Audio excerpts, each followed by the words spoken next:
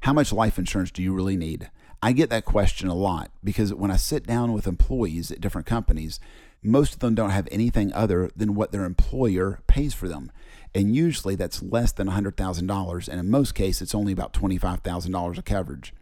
If you think about it, if you make $30,000 a year and you have $25,000 of life insurance and you're married and y'all have kids, basically what you're telling your wife is, you better get remarried in about a year because that's the only income you're going to have coming in.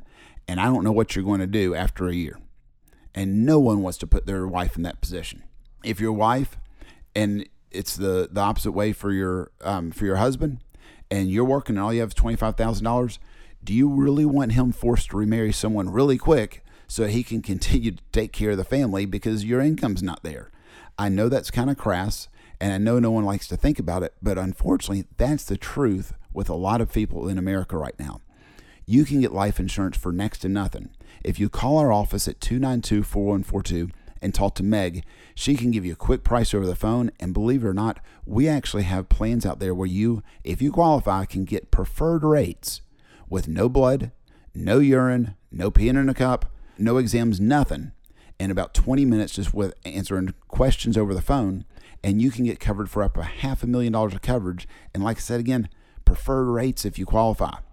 So sit down with your spouse, make sure you have the coverage that you need to protect your family, to protect your kids in the event something happens to you.